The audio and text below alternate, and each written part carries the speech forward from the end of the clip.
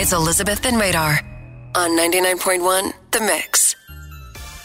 Are you ready to say cheese again this morning? If you're a fan of those cheesy holiday movies, like I am, love these cheesy holiday movies that are on.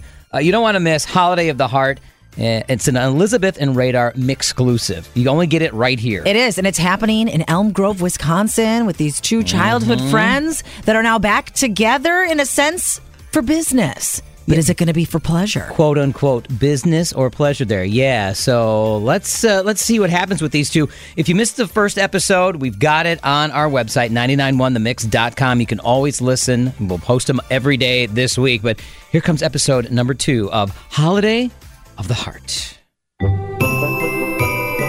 2 weeks have passed since Chantel Birmingham arrived back home to Elm Grove, Wisconsin to help save the coffee shop she used to work at in high school. The new coffee shop owner, Hunter Hart, was all that Chantel could think about. Even though it had been over 20 years since she last saw him, this time was different. Maybe it's the joy and love that surrounds the holiday season, or perhaps it's because he was the man she was always hoping to meet. Only problem is, Chantel is already engaged to her boyfriend back in New York City.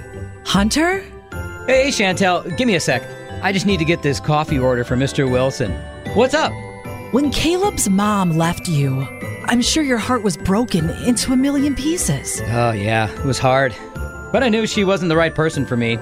I need someone who wants to be with Caleb and I. A woman who's loving, kind, understanding. Someone who can laugh and doesn't mind working with me in my grandma's old coffee shop. I love this coffee shop, Hunter. Being back here and working on the books with you has been the happiest that I've been in a very, very long time. Come on. Happier than living the fast life in your penthouse suite in New York City? Doesn't your fiancé bring you good coffee? I mean, come on. No. He orders it from an app, and then the bellhop brings it up to our place. Hunter is stunned. Is Chantel trying to tell him that she's rethinking her life in New York? Well, if you lived here, I'd personally bring you my grandma's secret chai latte every day. I'd love for you to bring me my chai latte every day. We can make that happen. Did I interrupt something? Hunter accidentally spilled the coffee all over the counter. Oh my...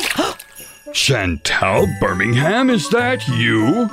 Wow, I bet my boy Hunter's pretty happy about you being back home here in Wisconsin. He's still talking about you like you never left. Wait, you are? Is he serious, Hunter? That's enough, Mr. Wilson. Here's your coffee. And Miss Birmingham is engaged. Well, from the looks of it, I don't think she'll be with that lad much longer. Have a good day, you two, and if you're not careful, you might end up under the mistletoe. Christmas is only a week away. Hunter and Chantel look at each other and smile. I always liked Mr. Wilson. He always gives the best advice. And I know where there's mistletoe. Who will Chantel kiss under the mistletoe this Christmas? Brock, her fiancé in New York, or perhaps her old childhood friend Hunter?